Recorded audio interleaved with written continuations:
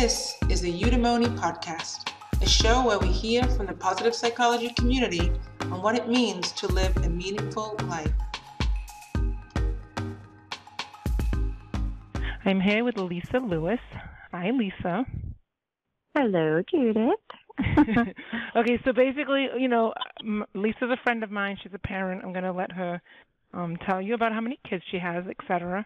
The reason I asked Lisa to come and kind of jump on this call is because we have been discussing leadership in school, and so many people, when they think of leadership, they go straight to imagining the CEO in an office or somebody with a huge team to kind of overlook and manage. And I'm trying to discuss and shine a light on leaders that are often not thought of, or, we don't immediately think of these kind of roles as leaders, yet they are the most important leadership roles in my mind, and that is parents. And so, Lisa, tell us how you are a parent, how many children you have, ages, genders, go for it. Okay, so I have six, that's six boys, and they are aged right now 16, 15. I have two that actually just turned 14 yesterday, and two that are 12 and a half. So, yes, your math is correct. I had 6 kids in 4 years. So that, yeah, I know. And they're all boys. Yeah, it's so funny because even though I know you and I know that, every time I hear you say out loud that you had 6 kids in 4 years, I'm like, how is that possible? I know. I mean, a lot of people say, how did you do it? How do you do it? It's a lot of their youth, their infancy and early toddler time is a blur. Thank goodness for pictures and videos. And then I know I was actually there and awake. But so yeah, it was rough. I mean, I was changing 5 kids in diapers, was not fun. Thank goodness my oldest learned quickly. He was potty trained. Put him to work. Yeah. That is crazy. So basically we're trying to look at leadership through the lens of teaching, like a teacher leadership role. And so, because in leadership class, we're kind of talking about different styles of leadership. So with teaching leadership styles, often they're talking about in the setting of a team and a work environment, but I'm trying to apply it in the role of a parent-child. So let's take COVID out of the picture, right? Because that's like a whole nother beast. Pre-COVID, before we were dealing with them at home and whatnot, do you view parenting as a form of teaching leadership? Absolutely. And especially me as a woman with 6 boys and trying to teach them and how to be respectful and yet be strong. They have to have their the gender role thing, So I want them to be kind and sensitive and teaching them to have empathy. And at the same time, I want them, in society, expects them to be a certain way, like strong and male and, men. And yet they spend most of their time, their father works a lot. So I am really their primary example, I guess. Role model, so I feel I am constantly teaching them, be kind to each other, or help your brother, or help your mother, or, teaching them. I mean, I'm actually teaching them now, my 4 younger ones, to do their laundry because it's just, it's overwhelming that, I'm back to work full time now that they're a little older. But before, I mean, I didn't realize it's overwhelming. Sometimes I'm up till 1 o'clock in the morning doing laundry, and I'm like, wait a minute, they're teachable. And guess what? They are. They actually like saying, oh, I washed my clothes, I did my laundry, or I made myself an egg. So just teaching them basic skills around the house. I'm constantly teaching them. It makes them feel competent. Mm-hmm. It makes them feel proud and competent that they were able to do something for themselves. Yes, and I think they feel good that they help me, because they kind of competitively say, "Oh, I helped mom do that," or I helped mom," and you get brownie points. There you go. So, some of the leadership skills attached to like the teacher leadership style, in the article we were studying was credibility, great communicator, good listener, collaboration, trusting. So credibility, what does that mean to you as a parent? I think my kids have, I probably, you're talking and I'm thinking, well, I do use the fact that I am a medical professional. I use that to my advantage when because I feel like they trust that in me and they respect that in me. They don't respect a lot about my life, but they do that. And so you were talking, and I do remember last week, one of my 12-year-olds was on a skateboard, and when he came back, he was coming back, and I saw him. We have a rule in our house, like, I don't care if you are outside naked, but if you are on a bike or a skateboard, you will wear a helmet. I mean, they know, like, that is just a rule. And so, of course, he was not wearing a helmet. And I just looked at him, and he's like, I know, I can have a concussion and get brain dead, and there's nothing that can fix that. You can fix a broken arm. Like, he gave the whole spiel that I give, right? And I do feel like I use that to my advantage. That's really the only thing I have in my back pocket that I have that they know, oh, mom means business when it comes to that. Like, she knows. So, what other thoughts, if any, do you have on, like, empowering through leadership? I want to show you, read this one thing that I read that was so profound to me. Let me see if I can find it. It was actually from A Course in Miracles, and it was something about how the question is not whether you will teach, for in that there is no choice, right? So, because it's not so much about choosing whether we want to teach, it's about choosing what we want to teach. And so for me, the way I took that was, in our head, we think that when we're interacting with somebody, it's like, okay, I'm teaching you how to do the laundry, and that happened in these 30 minutes. Okay, I'm teaching you how to sit still and do school, and that happened between 9 and 2. But the thing is that we're always teaching because they're always watching. Right?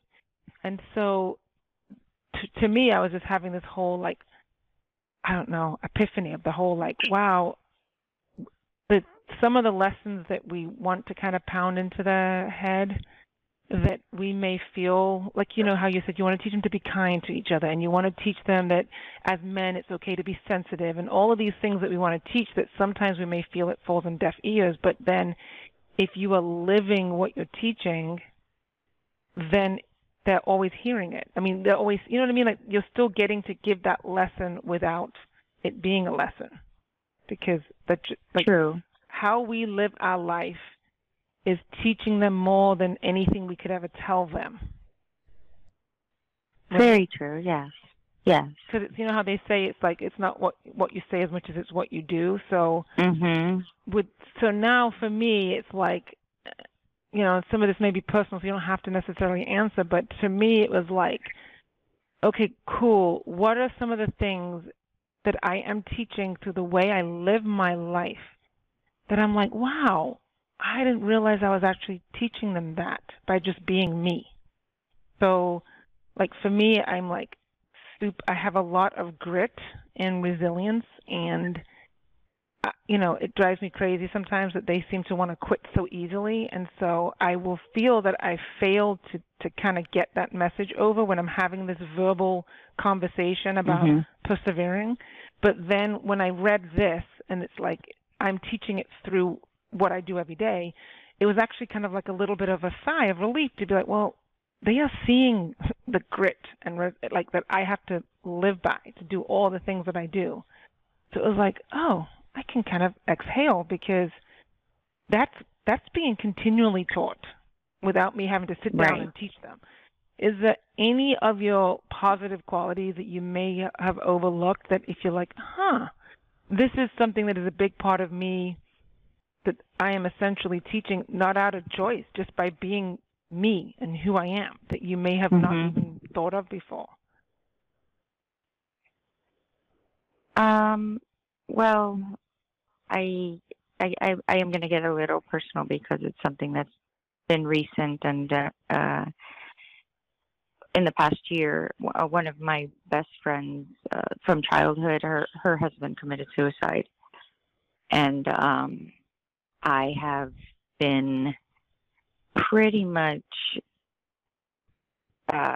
if she calls or if she needs anything, like I drop everything and I go to her. I mean, I spent the night with her at her house for, months, here and there, not just when she was down. Or so just last month, it was the anniversary. It was the anniversary. And throughout the past year, the kids have heard me say on the phone to her, or even in person, because she comes with her kids. The kids have known each other since they're born.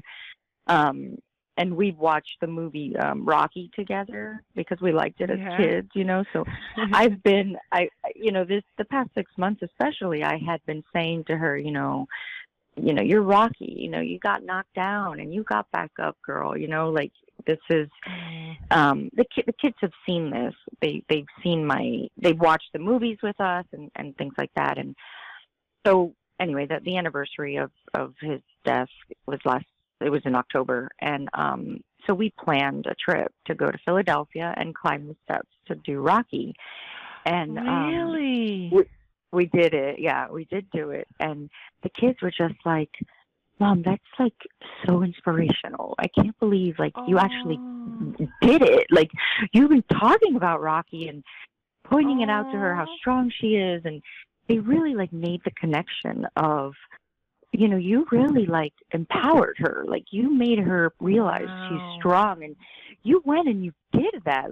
I never go and take a trip in the middle of, work week and say, okay, it was like a Tuesday, It's just, we wanted to do it on the anniversary of his death because she didn't want it to be a day of, go to the cemetery and cry over the grave. No, because she's strong and she's more than that. And she's a warrior and she's a mother and she's surviving, and this came out of nowhere, and it really just punched her in the gut, and she had a rough year. But at the end, I know my kids were we had Rocky sweatshirts, and we made it into this. Yeah. And so it was just a culmination of the whole year of trying to really pick her up and tell her, you got this. You are a freaking Rocky. You get knocked down, but you get back up, because that's just what we do. And they think it's the coolest thing.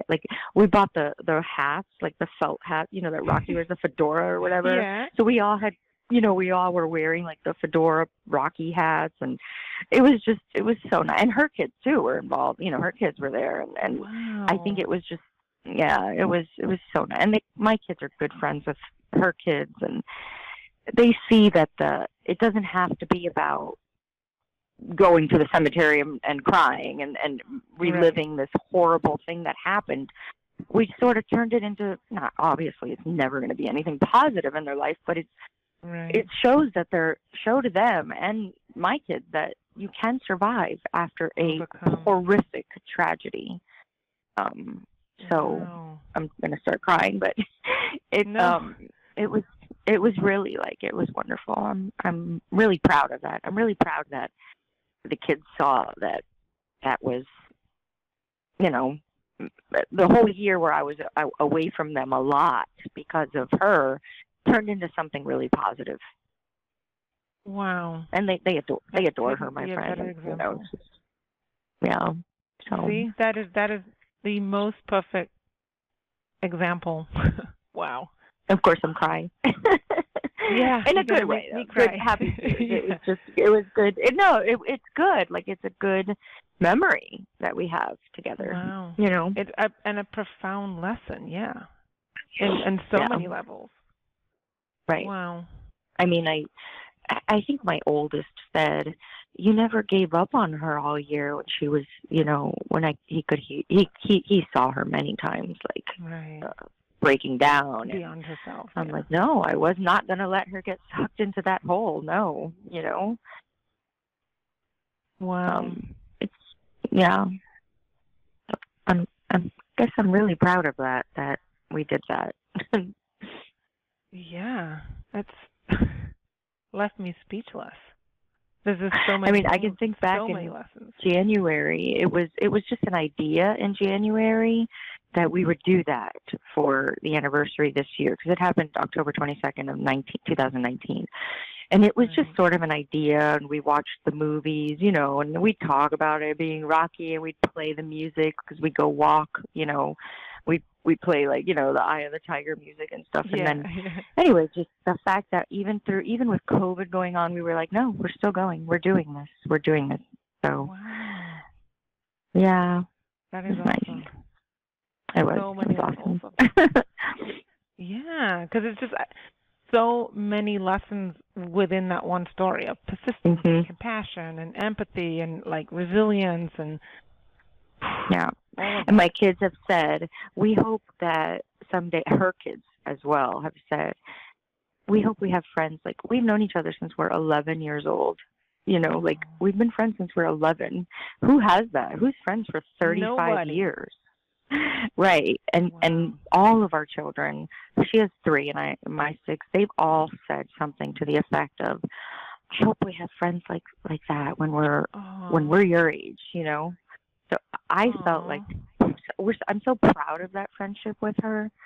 It's like I that we've maintained it, and ups and downs, and yeah.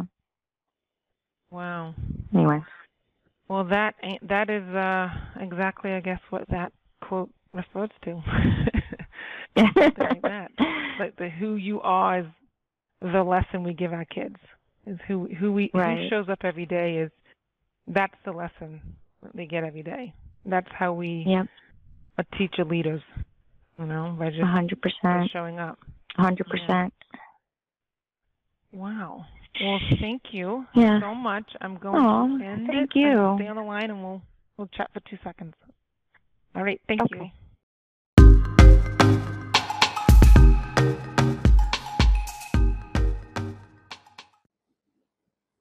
Such an amazing conversation with Lisa. I kind of took a little time after that conversation to just try and process that last story that she shared with us. We did a lot of talking prior to the podcast, and I think as mothers talking about teacher leader, it's just so easy to get caught up in the things that we are consciously trying to teach them, the skills, what to do, what not to do.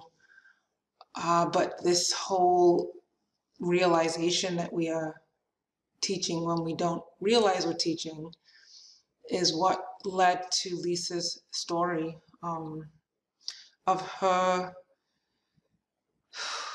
example of profound empathy, kindness, friendship, determination, not giving up on a friend who had just been through such a tremendous loss. The profoundness of death of a loved one through suicide is the word unimaginable doesn't really begin to touch the surface. And so there's so many different ways that could have been handled.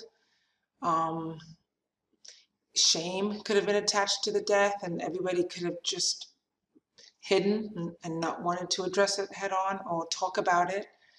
And not consciously, but just by being who she was as a person, loving and kind and empathetic and caring, that nurturing side of Lisa is what she taught her children, her friend, the children of her friend.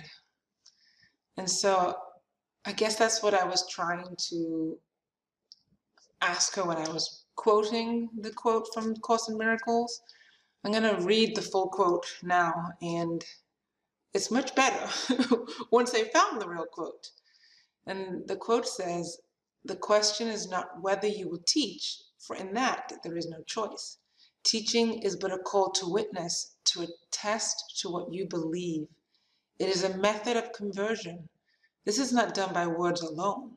Any situation must be to you a chance to teach others what you are and what they are to you. No more than that, but also never less." And I think Lisa showed us how she taught not by words alone, and she truly taught her children who she was and what they were to her. And that is it. That is such a, I guess I just got so much out of this that I just never thought I was going to get. So thank you, Lisa, and thank you all for listening.